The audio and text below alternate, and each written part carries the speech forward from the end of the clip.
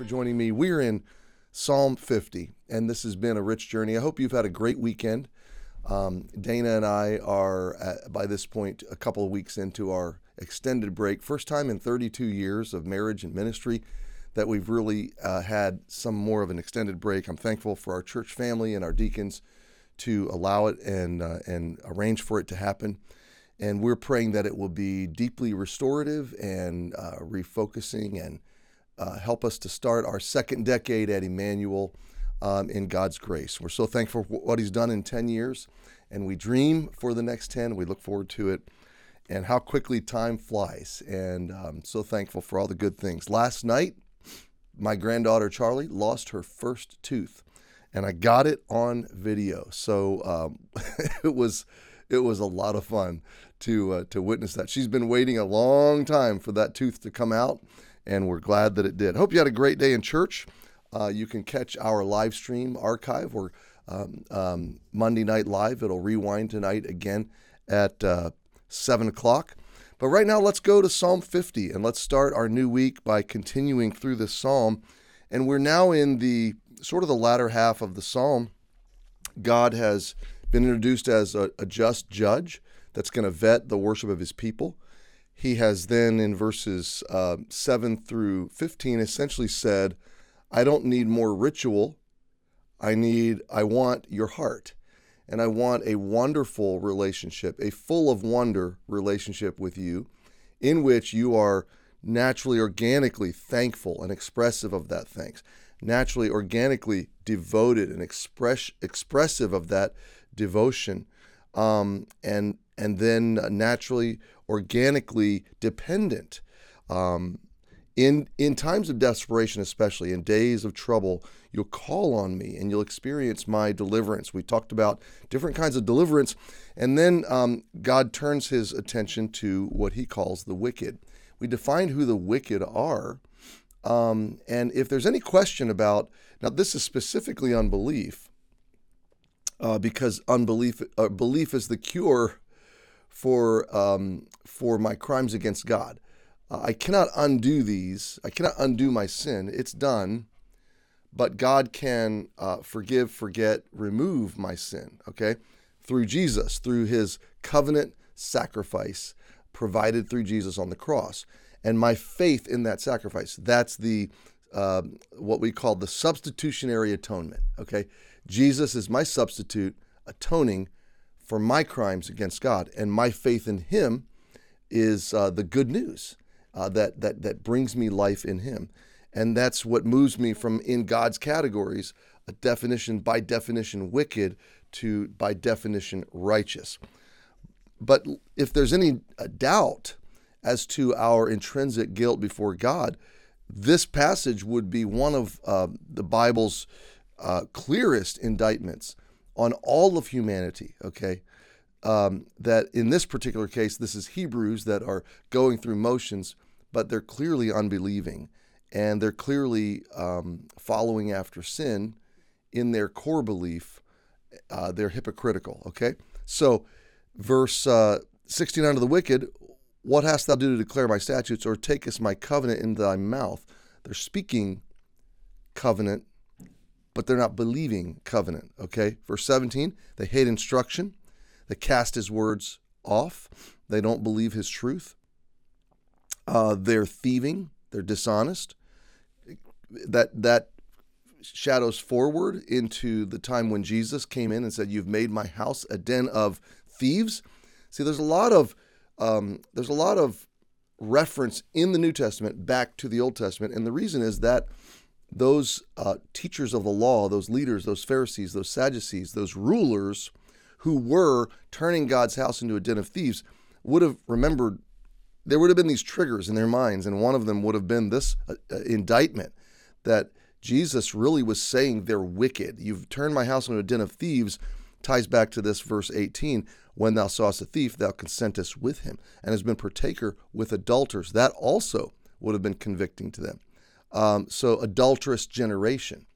I think were the words of Jesus. Number 19, verse 19, thou givest thy mouth to evil, thy tongue frameth deceit. I think the one of the key operatives there is you give like you're wholly committed, you're dedicating, your mouth is completely surrendered to the influence of evil. This isn't you slipped up, you fell. This is no, you're immersed. You're completely dedicated to a life and a communication pattern, a message, frankly, of evil. And thy tongue frameth deceit, lies, pathological lies. Verse 20.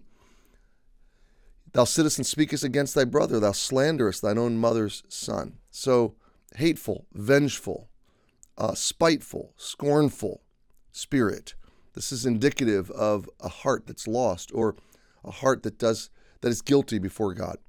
By the way, I realize in some respects, like reading the Ten Commandments or like reading Romans 1 through 3, there's like, who hasn't ever told a lie, right? Who hasn't ever had a fractured relationship where there was scorn or spite? So in some sense, this psalm is declaring the whole of humanity guilty, which brings us back to God's judgment, consuming fire, because in that judgment, there is a consuming fire that would consume the soul of the wicked. God calls that in Revelation the lake of fire. Jesus called it hell. So there is a consuming fire to truly be concerned about, but there also is a covenant of sacrifice that rescues us. So the gospel's woven all in here, but the guilt pattern here is what we're unfolding. Verse 21, these things hast thou done, and I kept silence. And thou thoughtest that I was altogether such an one as thyself. But I will reprove thee, and set them in order before thine eyes. Now, this is a pivotal verse, okay? So God has, in verses 16 to 20, he's leveled the charges. And he's the judge, as we saw in verse 1 through 7. He's the final authority. What God says about my reality and my condition spiritually is true. I can argue with it. I can disagree with it. That's irrelevant. Truth is true, okay? And so God, as the final authority to whom I will give an account, says to unbelievers, here's my indictment against you. And you thought I didn't. Verse 21 is interesting because there's a sense to it in which he's almost saying, you thought I didn't care, or you thought I approved. I think there's a rationale sometimes in the unbelieving, hypocritical life that's going through the motions that God's okay with me. You know, God is, because he hasn't expedited judgment, because there's ongoing prosperity in the midst of evil, in the midst of what I know is wrong, we just assume God's on our side and that he's okay with it. I'm not talking about believers. I'm talking about unbelievers, okay? These things you've done, God says, verse 21, and he kept silence. And I think it's really important that we reckon with the reality that God's silence is not God's disengagement or God's lack of passionate care or intervention. It doesn't, just because God's doesn't appear to be doing something about evil right now, doesn't mean he isn't going to, okay? He has good reasons for waiting. And you say, well, I don't understand them. Why doesn't God intervene now? Well, my friend, you don't have to understand them. You just have to know that's how he's operating right now.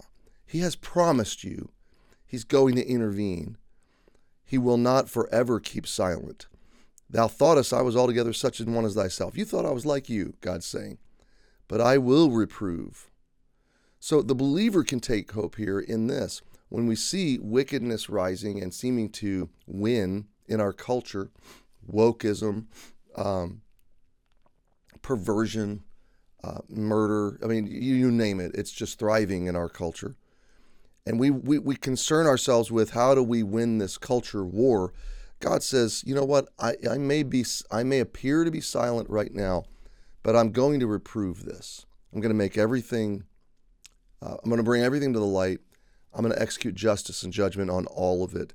This would take you back to the first 7 verses where you see God coming in a different. So the judgment in verses 1 through 7, as you unfold that through New Testament theology, you've got 2 judgments. You've got the judgment for believers, which you've already covered, which is the great white throne judgment. I'm sorry, the judgment seat of Christ. Now I'm going to confuse you. The judgment seat of Christ is where believers are called to give account for their lives, their works, their service to the Lord. And our impure service is consumed, and our pure service is gold, silver, precious stones, and we're rewarded. And this is where God wipes every tear from our eyes. So that judgment is going to be regretful, remorseful for a time, but it's not going to be vengeful. God's not going to consume us. It's not going to be punishment, because Jesus took he bore the wrath, okay?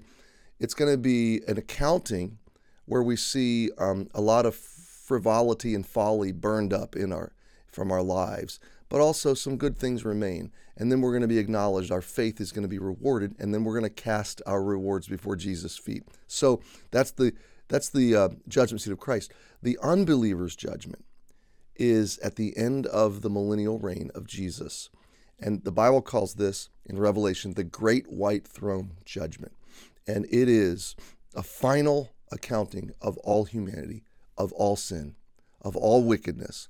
And it is finally, ultimately reproved, and what God says here, set in order before thine eyes. This is the moment when those who did not believe, every knee will bow, every tongue confess that Jesus Christ is Lord, to the glory of God. And in that moment, as a believer, you will see God fulfill his promise, and you will see him set in order all the wrongs before your very eyes. Now, that's a wonderful promise. It's a warning to unbelievers, and it's a promise to believers. And it's one that can hold us, and we hold on together, and it kind of frames us. It helps us stay on mission.